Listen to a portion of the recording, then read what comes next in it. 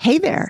As the Bigger Pockets podcast network grows, we're always on the lookout for talented people who think they have what it takes to co-host a show. Is that you? Do you want to be just like me? Well, you can make a submission to our system at biggerpockets.com/talent so we can get to know you. That's biggerpockets.com/talent. You'll see a few questions and a place to submit a video reel. Again, that's biggerpockets.com/talent if you'd like to lend your voice to the growing Bigger Pockets podcast network. Welcome to the Bigger Pockets Money Podcast, show number 260, Finance Friday edition, where Scott and I talk to Madison about too many great options.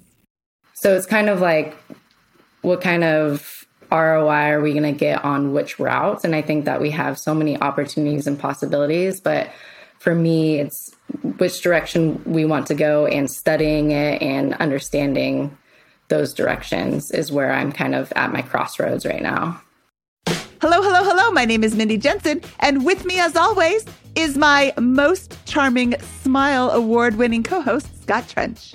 That's right, co-host of the Bigger Pockets Money Podcast and 5 times winner of the Most Charming Smile Award. But I don't like to talk about that. Scott and I are here to make financial independence less scary, less just for somebody else, to introduce you to every money story, because we truly believe financial freedom is attainable for everyone, no matter when or where you're starting. That's right. Whether you want to retire early and travel the world, go on to make big-time investments in assets like real estate, start your own business, or choose from all of the above as options, we'll help you reach your financial goals and get money out of the way so you can launch yourself towards those dreams.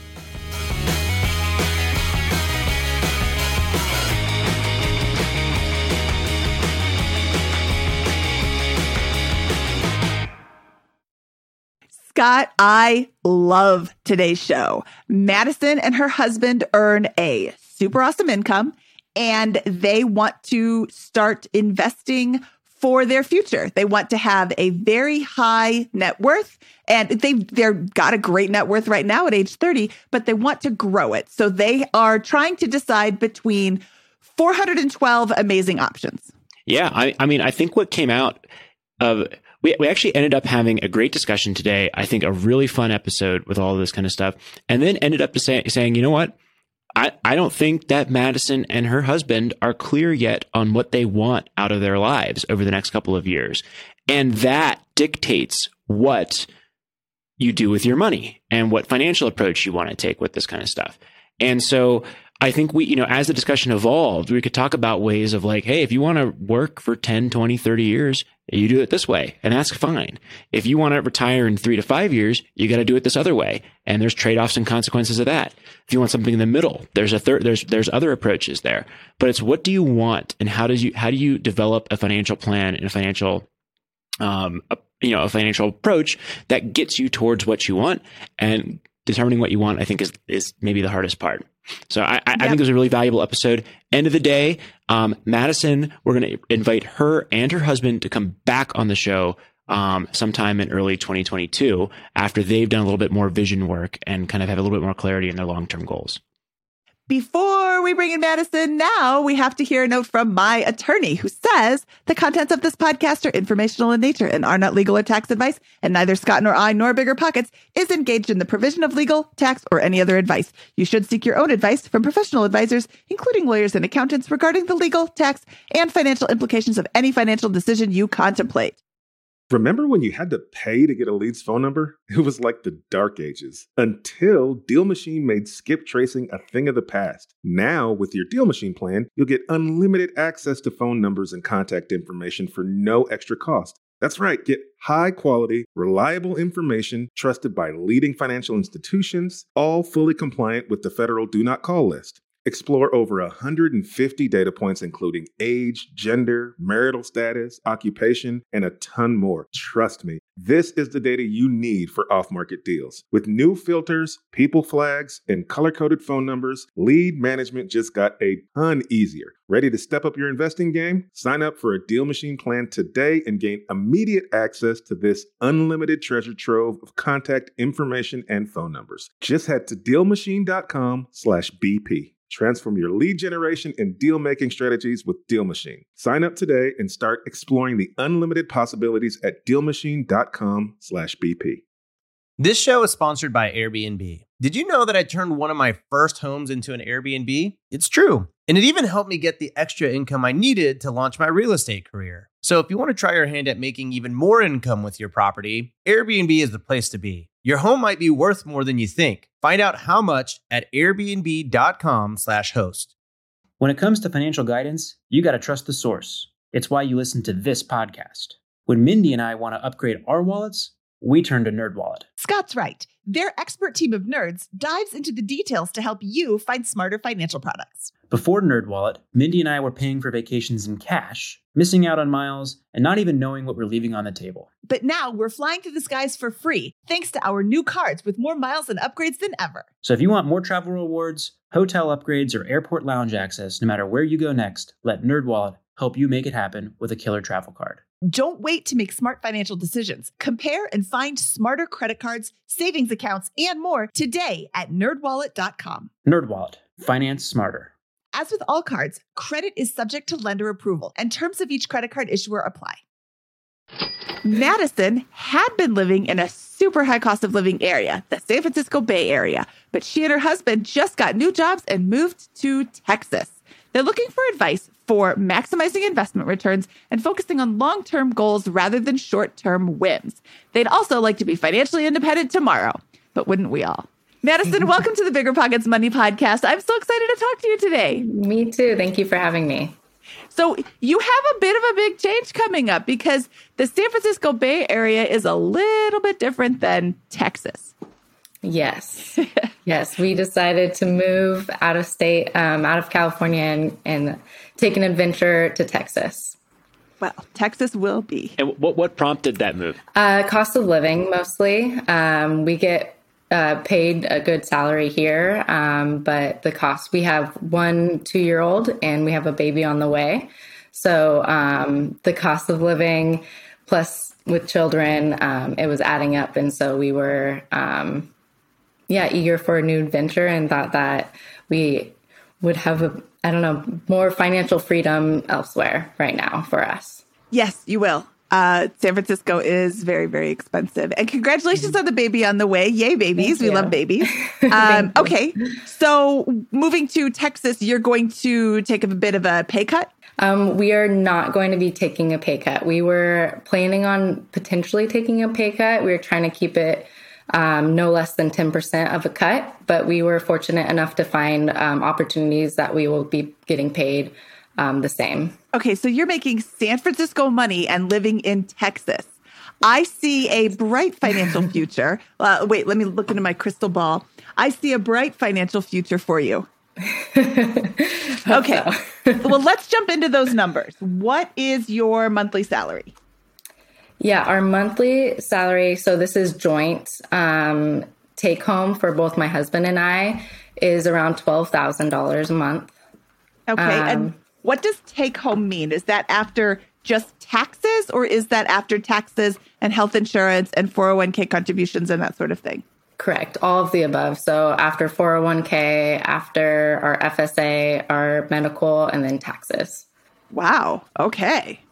That's great. So we're looking at somewhere north of like 200, 250 in combined total salaries, right? Correct. Before all that. Awesome. So anything else on the income front? No, that is our income. No other side hustles or anything. Okay, great. And any like annual bonuses, stock options, things like that? Yes. Sorry about that. We do have annual bonuses, and take home annual bonuses are around $12,000 annual. Okay, great. And what do you guys do? Yeah. So both my husband and I work at the same company. We actually work at a general contractor here in the Bay Area. Okay, great. And then where is that money going? And maybe it'd be good to get a quick kind of idea about where it's going today and where it will be going post-move, or what you kind of anticipate post-move. Yeah. So we max out our 401k, and then obviously that was included in what I shared with our income. And then the first thing we do is we pay ourselves. So we max out our IRAs. We have a brokerage account that we put some money in each month. And then we have a 529. We do some in crypto, and then we also save about, let's see, what is it? $900 a month in our just personal savings. And then after that, it's our, expenses. So rent, childcare, insurances, and then our variable costs. We call them essential variable costs, and then our non-essential variable costs. So the rest kind of goes there, and then anything remaining we'll just put back into our savings. I love the pay yourself first concept. How much would you say that you put into the pay it yourself first? Yeah, annually. So what we've been doing, what we're tracking for 2021 is about 35,000. Awesome. And then what do you expect that to change to with the move? Ooh, that's a good question. So we're still, since the move is so fresh right now, we're still kind of breaking down our budget and our spreadsheets of what that new cost of living is going to be like in Texas. We haven't really gotten all the numbers detailed out yet, but we'll probably be figuring that out. I'm hoping it goes up quite a bit, at least 10 grand or more per year. But something I still need to kind of jump through. Well, let's dive into a couple of the big ones. What were you paying for housing previously, and what would you be paying post? Okay, so for rent right now, we pay $2,900 a month, and our estimated mortgage post move will be $2,600 a month. Okay, so that'll be cheaper from a cash outlay basis. You'll have some maintenance. You'll have to assume on top of that, you'll begin building equity and all that kind of good stuff. Yeah. Is it more square footage? It is. It's double square footage. Yeah, that's always pretty nice. So the 2 bathrooms was huge when for me we moved out of the house hack a few years ago. Actually, we have 2.5 now. Very luxurious. What are some other ones? Like you mentioned childcare. Do you expect that to change? Yeah, that should be more than half of a decrease. So right now we pay, with our FSA, we pay about $1,800 a month.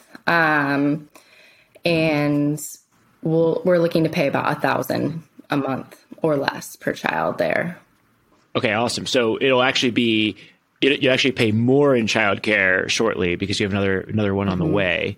But in the short run, it'll be cheaper by about $800. Yeah, but that was about per child here. So $1,800 a month per child here versus $1,000 there. Yep, that makes sense. What about any other items that you expect to change meaningfully with the move? So I know groceries goes down. We're actually going to be getting one car with our new company. So we won't have any of the maintenance or car payments for that. And then gas, we get gas cards with both of our new jobs in Dallas, which we don't have currently here. So we won't have any gas expenses, which is very high in California right now and increasing. So that will be helpful. Other than that, I think, we probably could cut out some fat elsewhere, but I think the other buckets of money, what we have, it will probably decrease by, tens of dollars, just living in Texas, just being cheaper. But I don't know how much that will decrease by. Okay. So, well, I think this is interesting, right? You think, I'm moving from San Francisco to Texas, there's going to be a huge decrease in savings. What we're finding is the biggest thing is there's a big, what I would imagine is going to be a quality of life improvement. You probably get a really nice neighborhood and a really huge house for less than what you're paying previously, and as an owner with that. So that's a pretty big improvement. On the childcare front, we would have saved $800 a month, give or take, but because there's a second child on the way, that's going to actually go up or stay about the same with that. The income stayed flat with the move on that front, and it's pretty interesting to think, you actually have to get a car now because most cities that are not probably New York or San Francisco, it's probably a good thing to have at least one car for a family with this kind of stuff. That's not something I usually consider when talking to folks, but I'm always reminded of when I, hear about folks who live in places like New York or San Francisco. So really interesting to hear those kinds of puts and takes. And all told, you think you're gonna save about $35,000 to $45,000 per year in this through these pay it yourself first mechanisms that we just articulated. Yeah, that sounds about right. Okay, awesome. And then where are your assets and liabilities today? Yeah, so we have, let's see. So we've been saving for our down payment for quite a while. And so currently that's about 16%, but with closing on the house, that's going to all go to that down payment. We have about 65% of our net worth in our 401k. And then let's see, we have a little bit in crypto, and then our IRAs and brokerage accounts in 529, we have about, let's see, I think that's about 15% of our assets there. Also, and where would you peg that net worth at? Yeah, we're looking at like $640,000 right now. Okay, so $640,000. The lion's share is going to be in the home equity down payment and various retirement accounts. Correct. Yeah, our 401k is a good majority of that. Okay, great. What is the best way we can help you from this position? Yeah, I think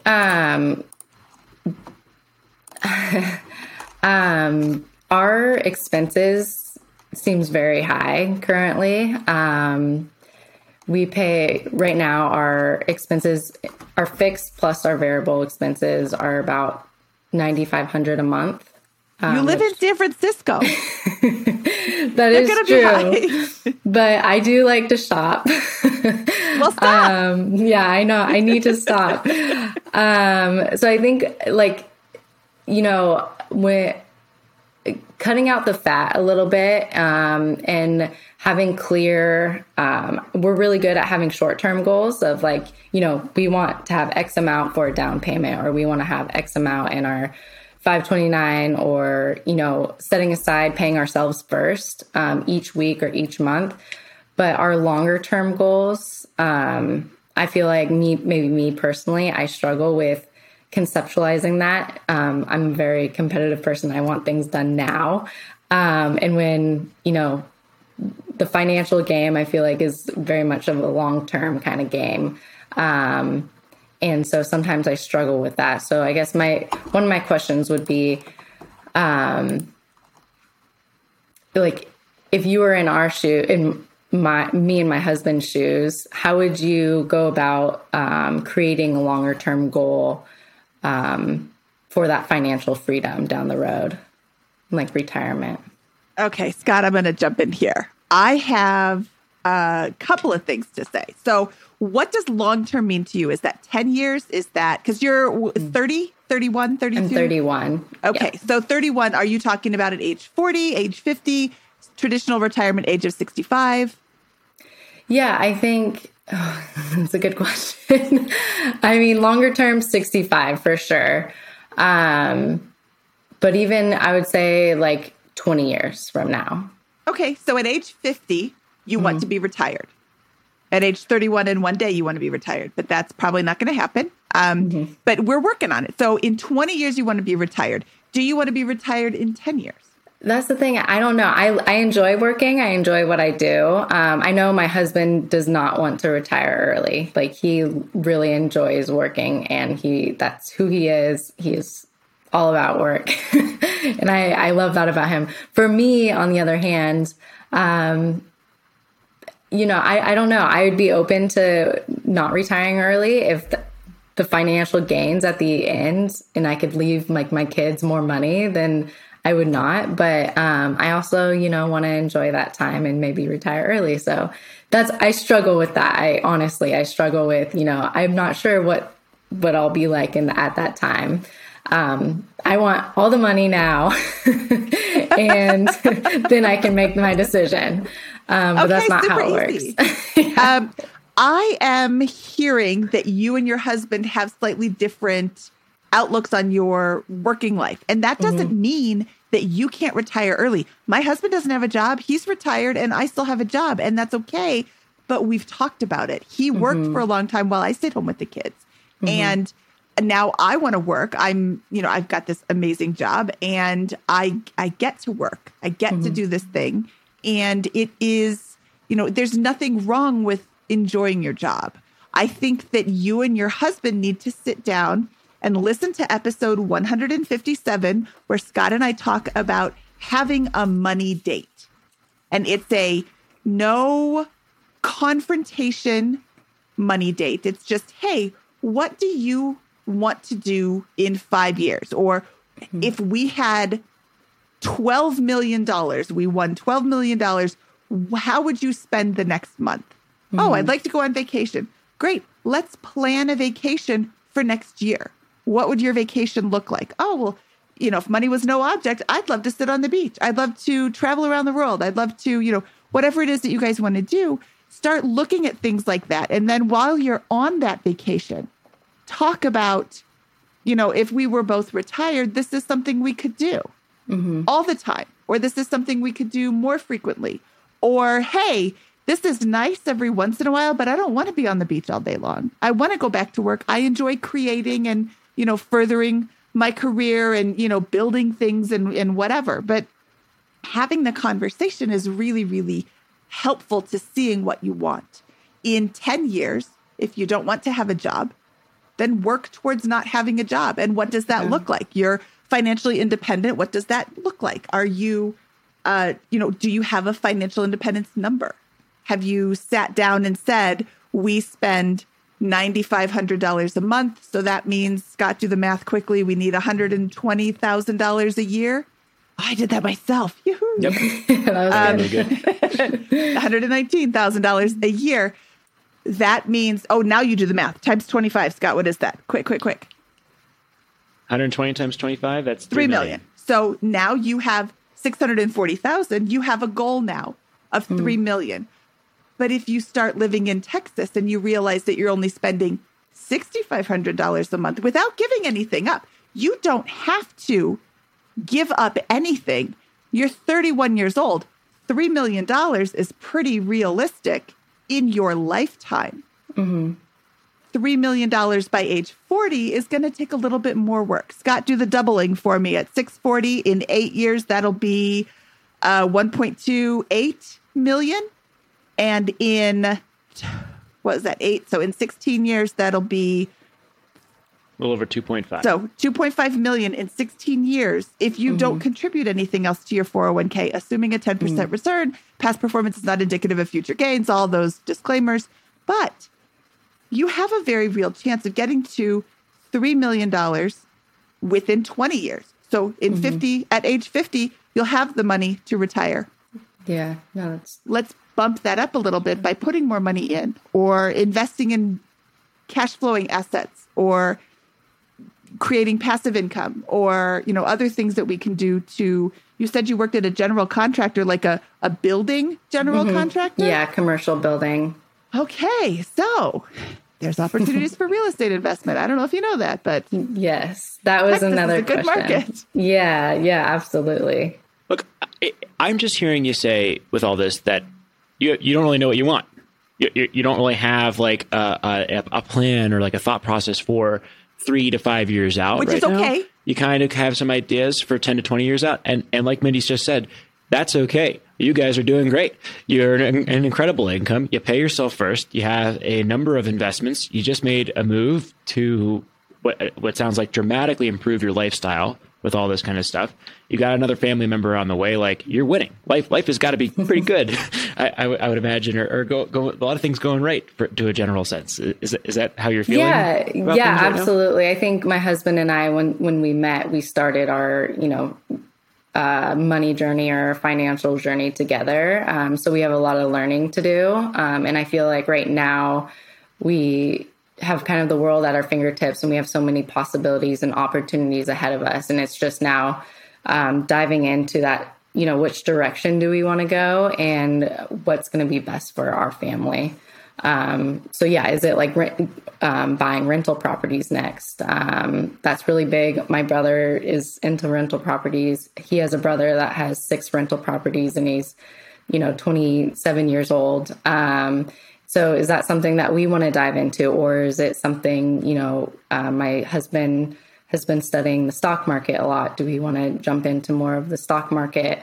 So it's kind of like, what kind of ROI are we going to get on which routes? And I think that we have so many opportunities and possibilities, but for me, it's which direction we want to go, and studying it and understanding those directions is where I'm kind of at my crossroads right now. So yeah, I think that's what it comes down to. It's what do you want, and you got to start with life, and then map the finances to that, right?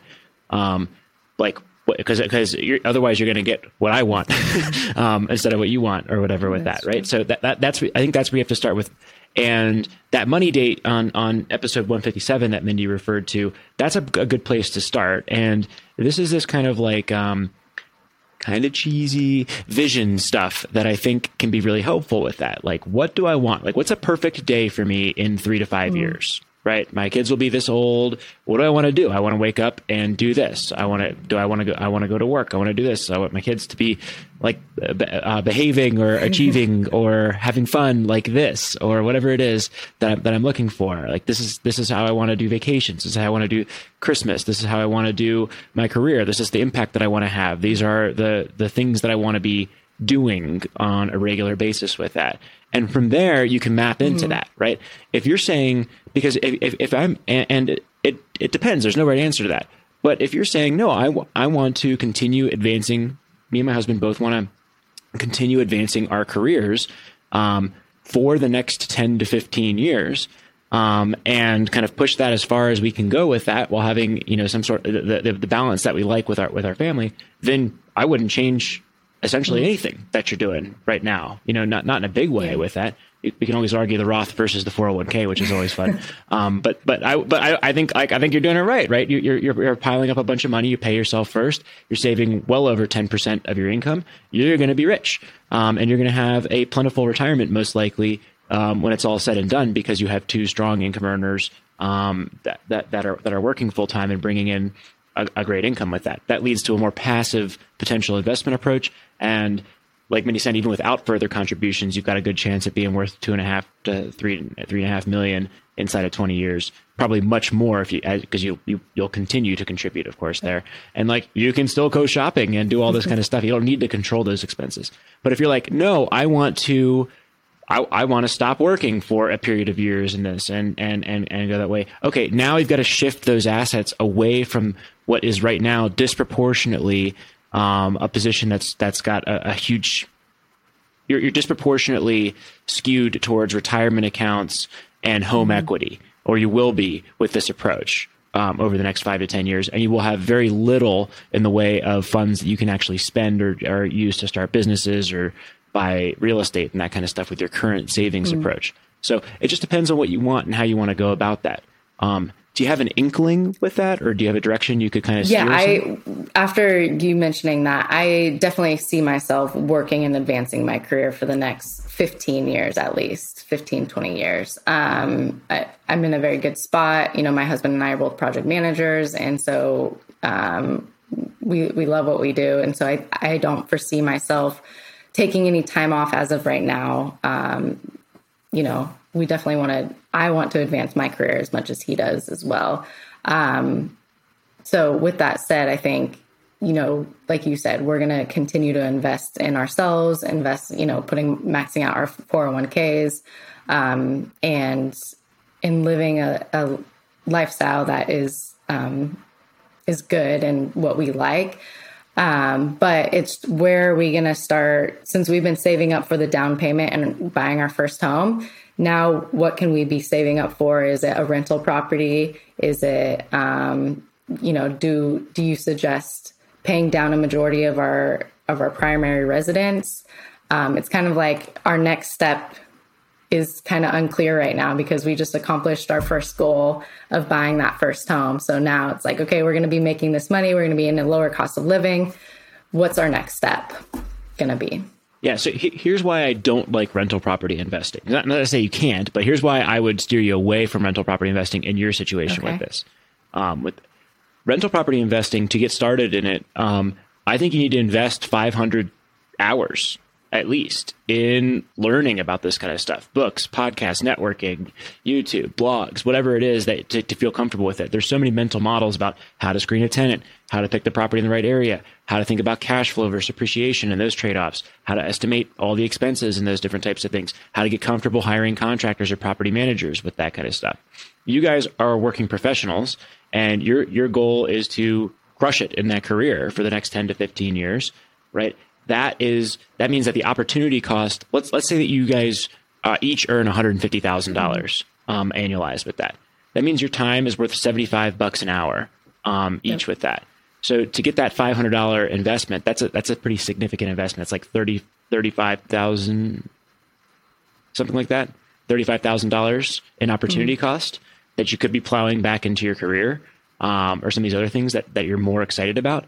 And then if you buy a rental property, let's say you buy a $250,000 property that rents for $1,900 and with a mortgage of $1,300. I'm making these numbers up. I don't know how Texas would work on that. Maybe you're getting a $300 per month cash flow, right? Well, you guys bring in $30,000 a month or $25,000 a month. So you would need to stack up 100 of those before you're bringing in equivalent income to your salaries with that. And so the only way to make a investment that's meaningful enough relative to your income, I think, is you're going to have to take on a tremendous amount of leverage or really go all in on real estate one after the other over a prolonged period of time. And so not to say you can't do it. I just think in your situation, that's a big opportunity cost, considering that you're most likely going to get rich, go in the more passive route here. Okay. Not to say real estate's out, but I think that passive real estate, or as a combination with stocks or something like that, might be an alternative if you still like the asset class of real estate and like learning about and thinking about investing with that. But I'll let you react to that. Yeah, I guess I'm a little shocked. It's something that we're definitely interested in. We are even thinking our first home could be turned around in about 2 or 3 years, and we, use this as a rental property down the road, and then we go to our next home. That could be good. As an option. We are also looking into duplexes, but there wasn't anything that we found that was a good fit for us in the Dallas area. So I guess it is something that we're interested in. So I get what you're saying, is as long as it's kind of our passive, like our kind of a side thing is what you're saying, correct? It will not. I think you will take on a lot more risk, or you will sacrifice a lot of return if it is actually passive in the first couple of years of getting started, right?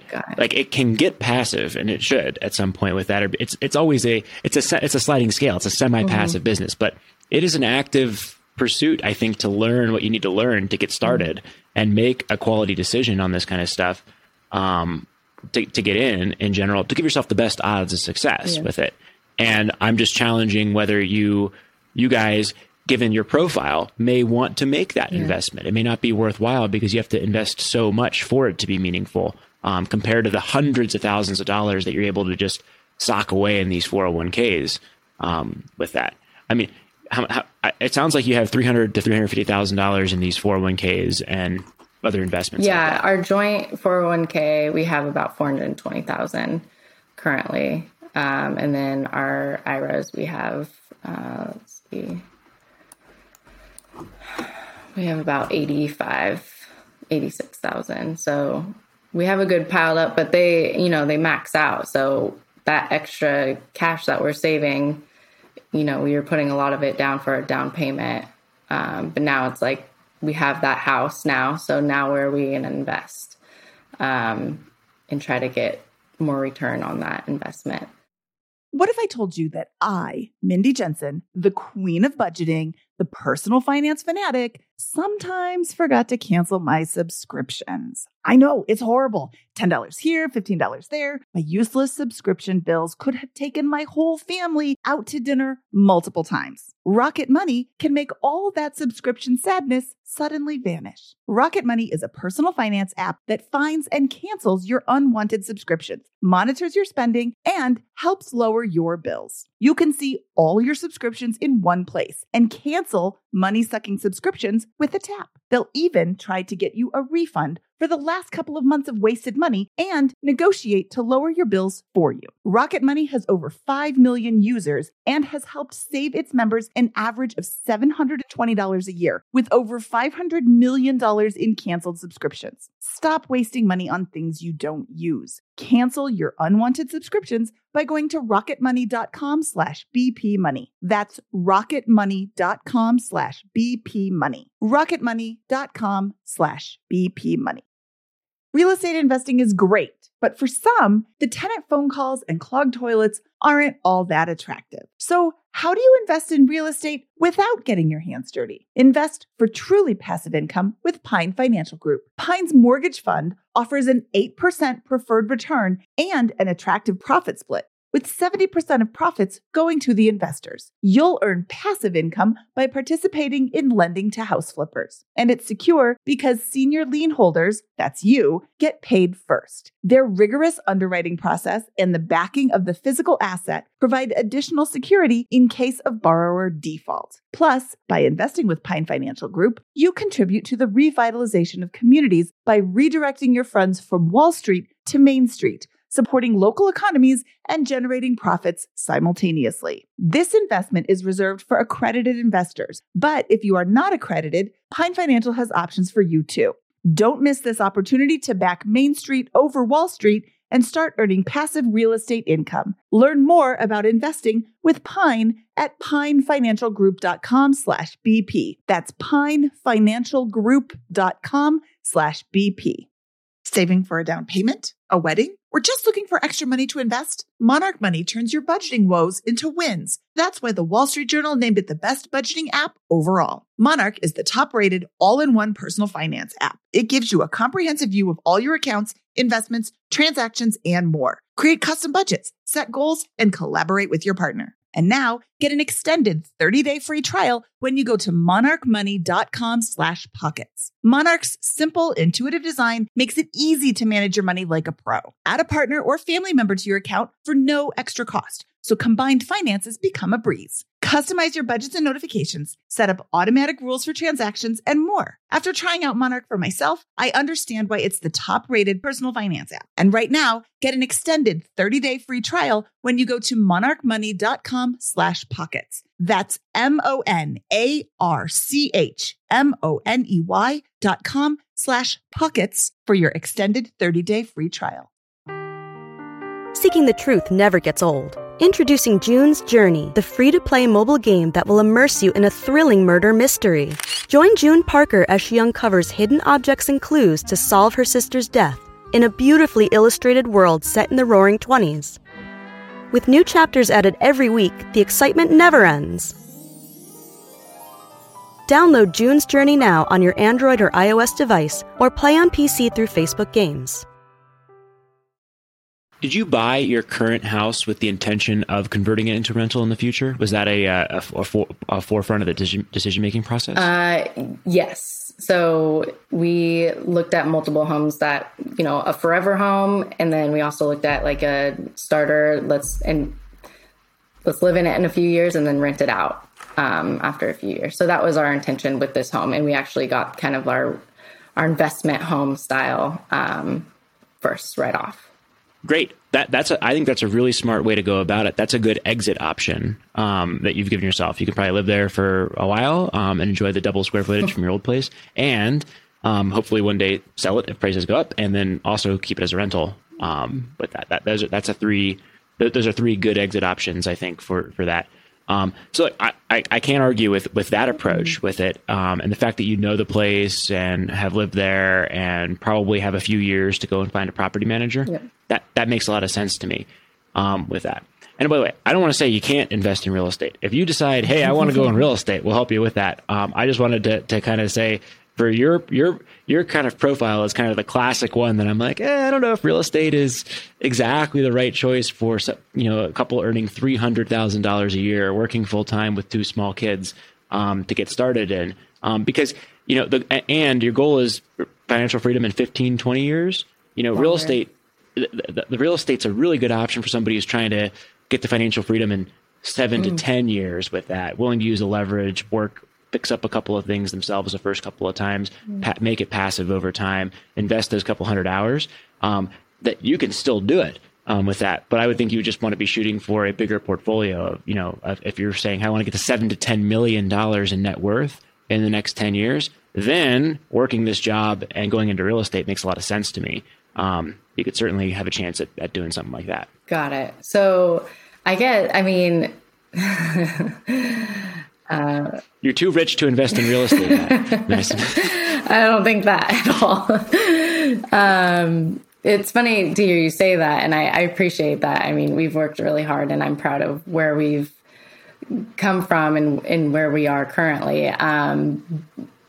But my mind goes, I feel like I'm challenging you a little bit, because I would like to get your advice on, 7 to 10 years, having $7 to $10 million sounds fantastic. And that's what I want, I want to. Great. So those are the things I want to learn about, I want to do. And so does my husband. And that's, we don't know what we don't know. Right. So having these conversations is super beneficial, and why I'm here. So if you two were in our shoes, with the income that we're making, with the decisions that we've made of leaving California and moving to Texas, what would be your next steps? Well, first, with the goal of getting to $7 to $10 million in the next 7 to 10 years. Yeah, 10 years. Let's call it 10 years. Okay, that one's fun. We can work with that one here. Yeah, well, you've already saved yourself a ton of money. We didn't even mention this, but Texas has no state income tax, whereas California does. Correct. And so you just gave yourself a whopping raise. I would take all of that money and put it into the stock market. Personally, this is what I would do. Okay. You said that you have an after-tax brokerage account. Where are you putting that money? Are you individually stock picking, or are you putting it into index funds? Index funds right now. My husband and I have been studying a little bit more about picking stock options, but we're planning to roll that out. We were going to do it December, but we pushed it out to March. I would say read the book, The Simple Path to Wealth. Is it The Simple or A Simple? Either way, it's by J.L. Collins. Simple Path to Wealth. It is fantastic. And basically, it is boiled down to invest in index funds and don't pick stocks. Oh. But he fleshes it out into a book about this thick, which can be boiled down into invest in index funds and not individual stocks, because the individual stocks can rise and fall. But as the index goes up, all the stocks, like he says it better than I do. But it's hard to pick a good stock. You can get lucky by doing a ton of investing. A ton of research. And, really knowing whatever genre you are, technology, sector, not genre, sector. Really knowing the sector that you're investing in, really knowing the specific company that you're investing in. That's a lot of Scott mentioned 500 hours for real estate investing. This is more. Or you can buy every single company in the whole index and be better. Yeah. Make a better return. Totally. There are very few people who are making better returns than the stock market. That's what I would do. I would put it into all of my income tax money is now going into the stock market. I would check my spending. And I'm only saying this because I recently have noticed that my spending is going insane. And also you mentioned that you like to spend money. So check, what are you really spending money on? I find that it's very interesting to be healthcare was this much and childcare was this much and groceries. Yeah, that's probably right. But when you track every single penny, you find that, groceries is way more than I thought it was. And gas is way more than I thought it was. And I forgot about these things that I was not categorizing as groceries because I didn't buy them at the grocery store, but like Costco is groceries, but it's also oil changes and tires and like random weird stuff. So some of it gets categorized as groceries and some of it gets categorized as other things. I might just categorize it all as other things. And I'm not really honest with my actual spending. And I'm a nerd. I love like winning. I really love winning. And this is another thing that you said you want to win. Get yourself a spending tracker on your phone and track every penny for several months and be like, after you start tracking, you're like, oh, I have to put this in the spending tracker. I'm not going to buy this today. I wonder how low I can spend on gas this month. So I'm not going to fill my gas tank because it's the 30th. And I'm just going to plan all of my errands for next month. And you really start thinking about your money when you're trying to win. And the game is, how little can I spend? Mm-hmm. And it's, like I said, I'm a huge nerd. Scott, you're going to argue with me, and that's fine too. I'll give you a moment to argue with me. But, that could be, you could very easily, from your $9,500 in expenses, I think living in Texas, you could very easily cut $3,000 out of that without feeling a pinch. Mm. And I think you could cut $4,000 out of it if you wanted to tighten your belt just a pinch. Yeah. But if you really wanted to go whole hog, you could cut a lot out. And that's not saying that you have to all the time, but that could juice your after-tax investments. And then all of a sudden next year you have $7 million. Yeah. Let's reframe the goal as, I want an all-out approach, given my context, to getting to north of $5 million in the next 5 to 7 years. I'm gonna call it that. That's how I'm framing this. There's 4 ways to do it. You can spend less, earn more, invest, or create. Right? Those are the 4 options that you've got with that. Your expenses, I think, are a good place to look, because you're not generating enough after-tax cash flow to make large investments at the pace that is rapid enough to get to that $5 million mark inside of 5 to 7 years. Like I said, you're going to get rich over a 10 to 20 year period, no problem with what you just stated there if you keep on that career. But if we're reframing with the new aggressive goal, we need to do that. I think Mindy's right. You probably have like $2,000 to $3,000 per month in incremental savings that you can squeeze out by just getting some controls in place and a budget review, basic budgeting processes and controls over those expenses, and working on a couple of those fixed expenses, and especially with the next move you make with in your housing, with that, and seeing if you can do some things there. So there's probably $2,000 to $3,000 in the next couple of months. There's probably maybe another $500 to $1,000 over the next year or two with that. But then you're going to be starting hitting a floor where it's going to impact your life, would be my guess, in terms of that on the expense side. Okay, but that frees up. We've now got $30,000, $30,000 to $45,000 a year before those changes, and that might add in another $35,000 a year. So you have $70,000 to play with per year after you're maxing out your 401ks, your HSAs, and the other things you're doing with that. You guys are probably, if you're both working full time and given the income profile you just described, are going to continue to get raises over the next couple of years with this. So you're probably going to see that number creep from $70,000 to $85,000 a year to $100,000 to $115,000 per year over the next 5 years, kind of deal. So, okay, what do we do with that? That's a reasonable amount of free cash flow, and I'm probably even understating it a little bit based on what you were kind of describing about where your money goes there. With that, you probably have somewhere in the ballpark of $70,000 to $100,000 a year. That's enough to make a meaningful real estate investment or two every year. And now you can begin building a portfolio. But again, because you guys each probably earn $150,000, this portfolio to be meaningful needs to generate like you need to buy a lot of real estate. It can be a few large properties, or it can be a lot of small properties, but you need to be thinking a pretty big portfolio for it to be relevant to your current income with this. So Texas is probably a fine place to go, but if you're looking at $200,000 properties or $250,000 properties, you're probably going to need to buy 2 or 3 a year in the first couple of years and snowball that to 5 or 6 a year in the out years with that.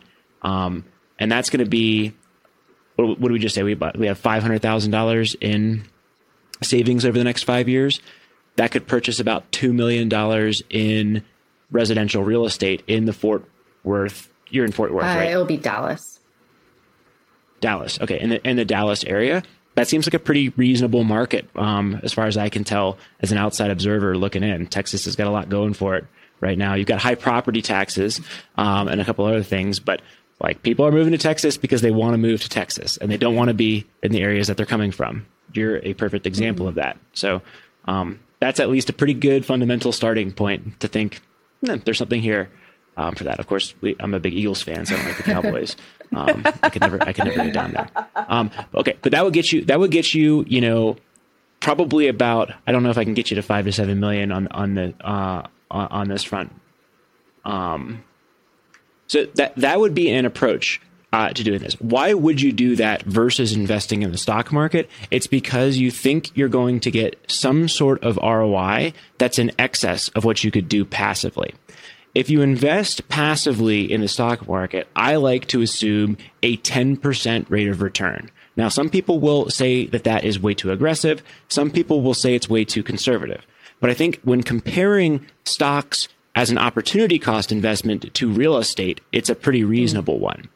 So here's a framework about why, how real estate could be better.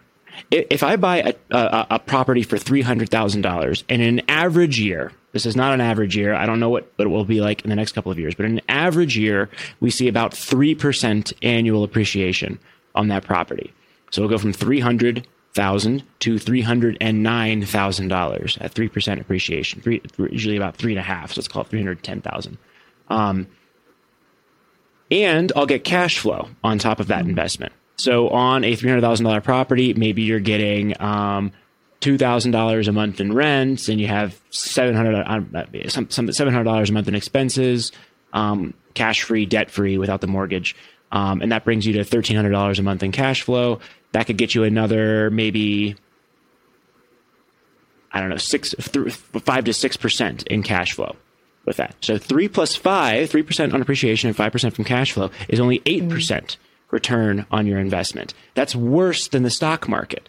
And what you'll find, I think, is over long periods of time, unlevered real estate does worse than stocks. But leveraged real estate is what helps you get that extra return. Because if I put down 20% or $60,000, then that $10,000 or $9,000 return, that 3% appreciation on a $300,000 price point, boosts my return. It's a 15% return when I've put 20% down on a rental property, plus then the cash flow, right? The cash flow is partially offset by the mortgage payment, but I might get a 15% ROI on the appreciation front, and I might get 6 or 7% on the cash flow front. That's a 22% return. And then I'm also amortizing the loan, which adds in another couple of points, right? And that is why real estate's more powerful than stock investing on this front.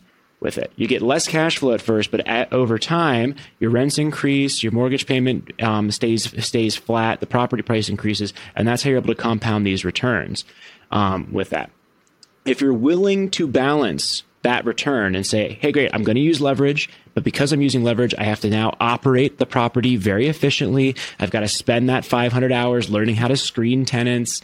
I've got to learn which area of the market, why that part of the neighborhood is really good for investing and why that part is not, whether short-term rentals are a good idea in this area versus that area to change that cash flow, whether I want to do rent by the room or another creative strategy in this part of town, how to hire a property manager, if I don't want to manage it myself, which I don't think you guys will, because you need to buy a lot of real estate to supplement your, for it to be relevant relative to your income position. All of those things can help you sustain that, that spread, maybe a 15 to 17% return on your investments versus the 10% average you might get in the stock market over a long period of time. But you first have to believe that you can get that. And then second, be willing to put in that effort. And where I was kind of coming from is, and this is going back to calculus, and I'm probably going way over a lot of people who are listening's heads here, so I'm sorry because I'm getting going here with this. But if I were to take that 10 years and say there's a spread between that, that 17% return and the 10% you could get in the stock market with that, and are you willing to put in the work by making real estate your hobby in a very big way over the next couple of years in order to get that return? Well, that pile's got to be pretty big. And so that's the point I'm trying to make with the real estate investing piece on this is yeah, it was 100% worth it for me to do real estate when I was making $50,000 a year and just getting started. It may not be worth it for you at $300,000 a year unless you badly want that $5 to $7 million position. And that brings me all the way back to, what do you want? Right. If that $5 to $7 million bucks, if you think you can make that $5 to $7 million bucks over 5, 7, 10, 12 years and that's a big enough spread, that's an extra couple million. What are you going to do with it that's going to improve your life? Okay, that was a long rant. Hopefully that was helpful. That was very helpful. Thank you. A lot of things to think about and to ask, ourselves. Mindy, it looks like you have something that you wanted to say. I was just going to say, I think the two of you should sit down and listen to this episode. Listen to episode 157, where we talk about the money date, and you don't have to decide today. Mm-hmm. You don't have to decide by the end of next year. Just talking about it with your spouse, looking at the different options. If Scott can scare you away from real estate so easily, then it's not for you. Mm-hmm. If all that he says doesn't convince you that real estate isn't where you should be, maybe you should look into real estate.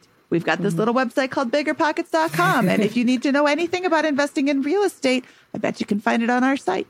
And reach out to me if you're looking for a specific thing, because it can be a little bit difficult to find. We've been around for 17 years and we have so much information, but I can give you links to great articles about like how to buy a rental property, how to screen a tenant. It isn't just, oh, you want to rent my property? Great, let's go. There's a lot more involved in it, but it's not this like super daunting task. Mm-hmm. But if Scott can talk you out of it really easily, if Scott can talk your husband out of it really easily, then start looking at the stock market. Look at, different ways to it. There's so many ways to make money. There's so many ways to make money. I, again, really think that peeking at your finances with not peeking at it, really staring at your finances with a microscope will show you a lot of little holes. And I mean, you're still doing really great. You have a net worth of $640,000 at age 31. You're going to be just fine. But if you want to grow it, if you want to, really have all the options, be financially independent tomorrow, paying attention to where your money is going. And, was it episode 11 with Frugal Woods? She said, when we first discovered financial independence, we sat down and we cut out everything. And then the next month we're like, well, that was awful. We want to add some things back, but they added some things back. They didn't add everything back. They looked, her name's Frugal Woods. She looked for ways to do it cheaper. She discovered that she really likes yoga class that she had cut out.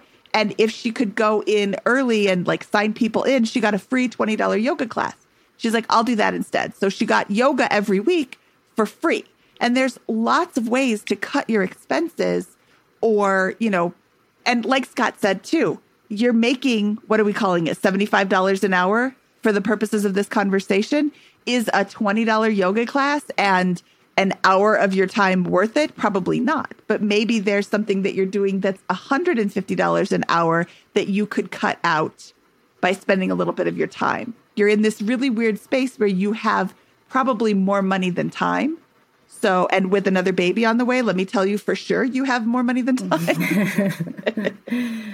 But, everything is a give and take. And maybe you really enjoy checking people in for yoga, so you don't care that you're not making money on it. It's a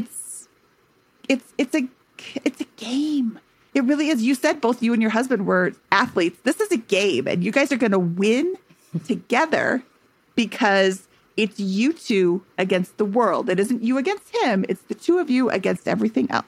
Yeah. But yeah, you've got a lot of options. So sitting down and listening to this episode, sitting down and listening to the other episode, and just starting to have a conversation. You talk about it at dinner. The baby's not listening to you. The baby's just going to babble and, keep stuffing food in her face and she'll be fine. And you guys can have the conversation. Hey, I was thinking about this. I was going to make a purchase. Just being open and honest with the money. And if you're spending too much money on Amazon, get rid of Amazon Prime, because I don't know what that is about that. Oh, it's free shipping. I'll buy it instantly. Oh, $5 shipping. I don't know. I'm going to have to think about it. Yeah. And what's $5? Really? Sure. If you can afford the thing, you can afford the $5 in shipping. But that was one way that I got rid of spending so much as thinking about the shipping costs, which is dumb, but it's all a game. Yeah. I just kind of come all the way back to what do you want, right? And that's where I was too. I think, I agree, but I just don't think you're clear on that. And if you can say like, no, I want to be fully retired, traveling the world on a boat in 3 to 5 years. Okay, we have a completely different game plan that's needed to do that than to be sitting really nice in about 15, 20 years after working full-time careers with all that kind of stuff. And one's going to get you richer than the other with that. One's going to get you, that a different lifestyle with that. You're gonna have to move the money differently with that.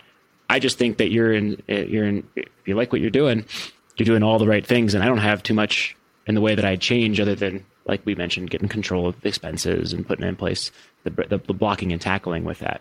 That said, if you like real estate, it definitely can be a great way to add a lot of net worth and cash flow to your position outside of those retirement accounts that can give you freedom. You're just going to have to either rethink how you're fundamentally setting up your expense profile, because you need a lot of money to sustain this lifestyle with that you're going to get from the stock investing with this. You need a lot of real estate in order to make that work. So just be prepared to go in and put a lot of chips in with that and spend a lot of time self-educating about that. We certainly have a place for you to do that if that's what you're interested in doing. So I won't discourage you from going down that path if that's what you'd like. Yeah, absolutely. Absolutely. No, I think you guys nailed it as far as having more conversations about kind of our individual goals, and then, discussing how we can accomplish those individual goals together if they are different.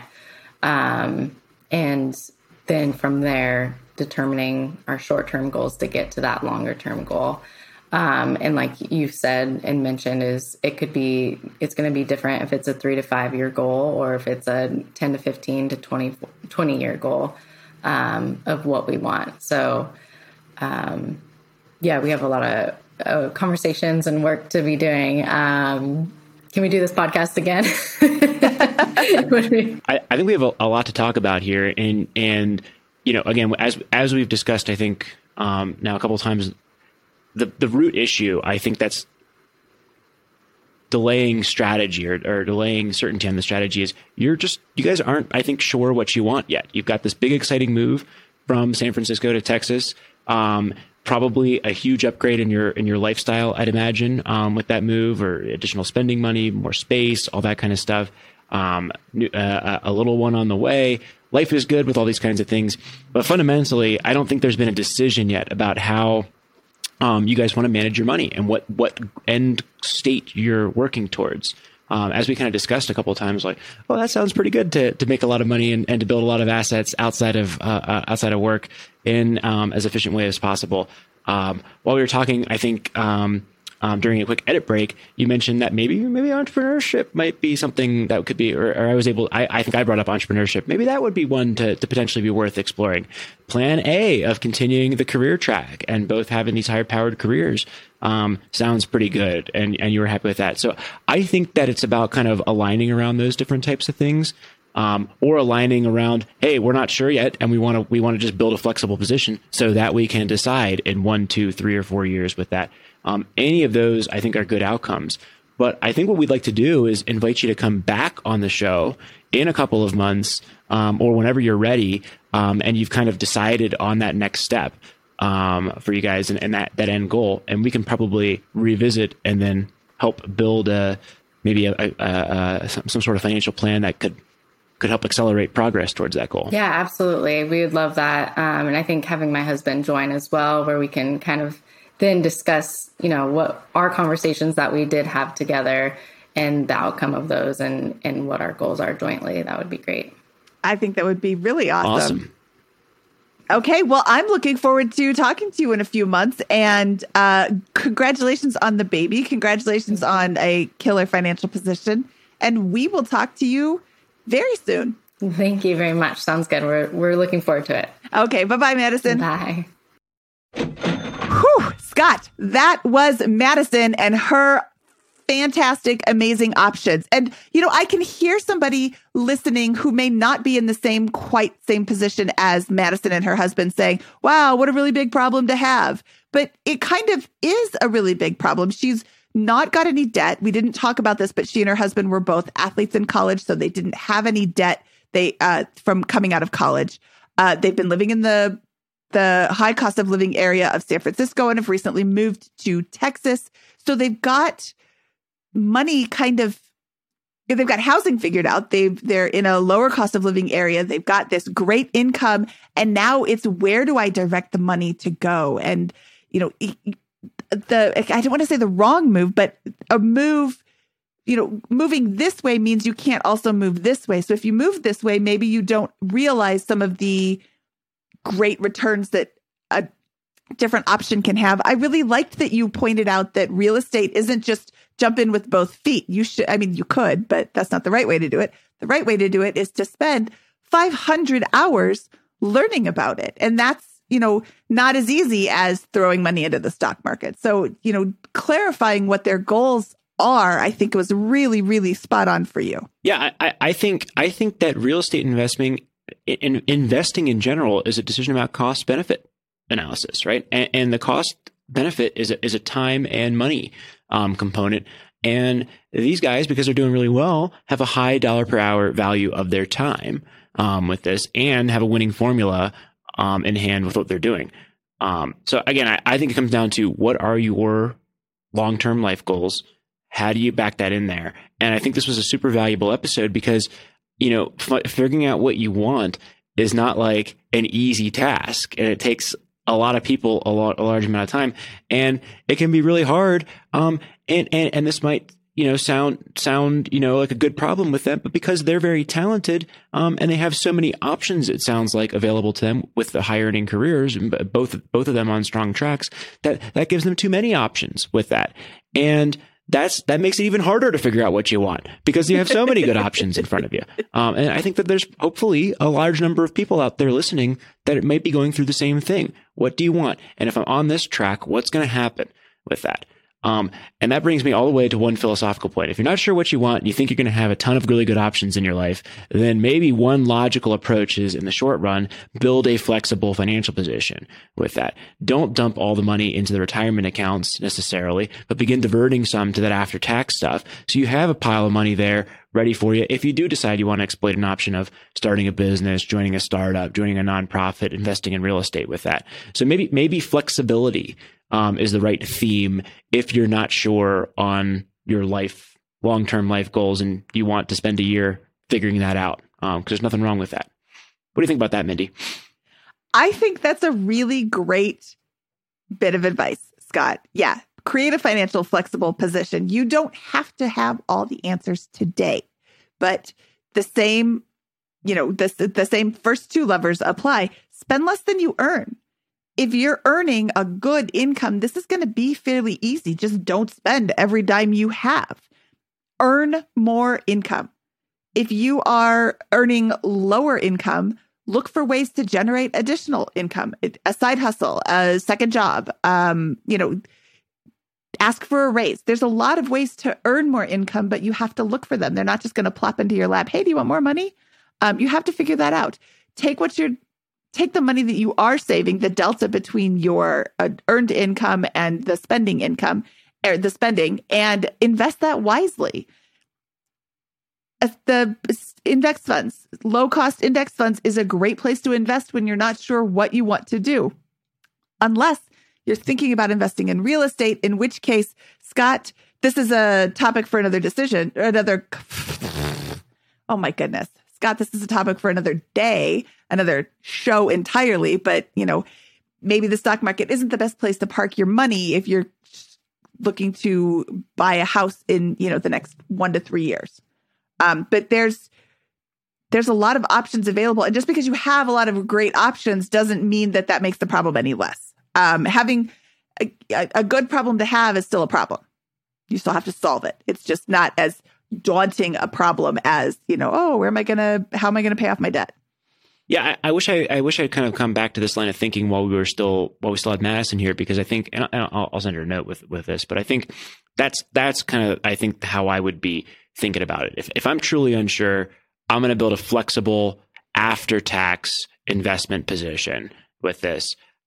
Give myself that runway from a financial perspective, so that there's assets out there that I can tap that are not inside the 401k and I'm going to have to access through penalty, or inside the home equity that I'm going to have to borrow against in order to access with that. There's stuff that I can harvest right now to go and pursue some of those great options that may materialize in the next couple of years. That's probably the right approach as a theme in that situation. Not to an extreme extent, but just to kind of tend towards that. Okay, Scott, this one went a little bit long today. Should we get out of here? Let's do it. From episode 260 of the Bigger Pockets Money podcast, he is Scott Trench, and I am Mindy Jensen saying, in a switch.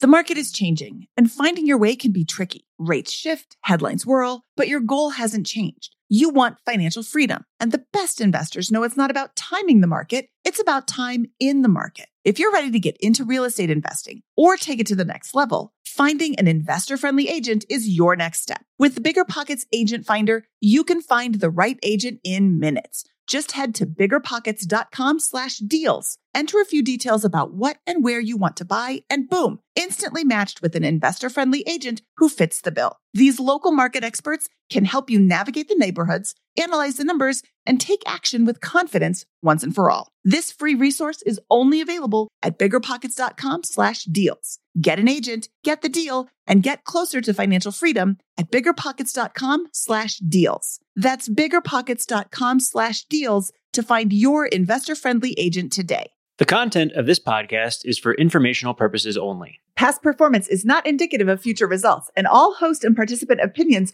are their own. Investment in any asset, real estate included, involves risk. Use your best judgment and consult with qualified advisors before investing. Only risk capital you can afford to lose. Bigger Pockets LLC disclaims all liability for direct, indirect, consequential, or other damages arising from reliance upon information presented in this podcast.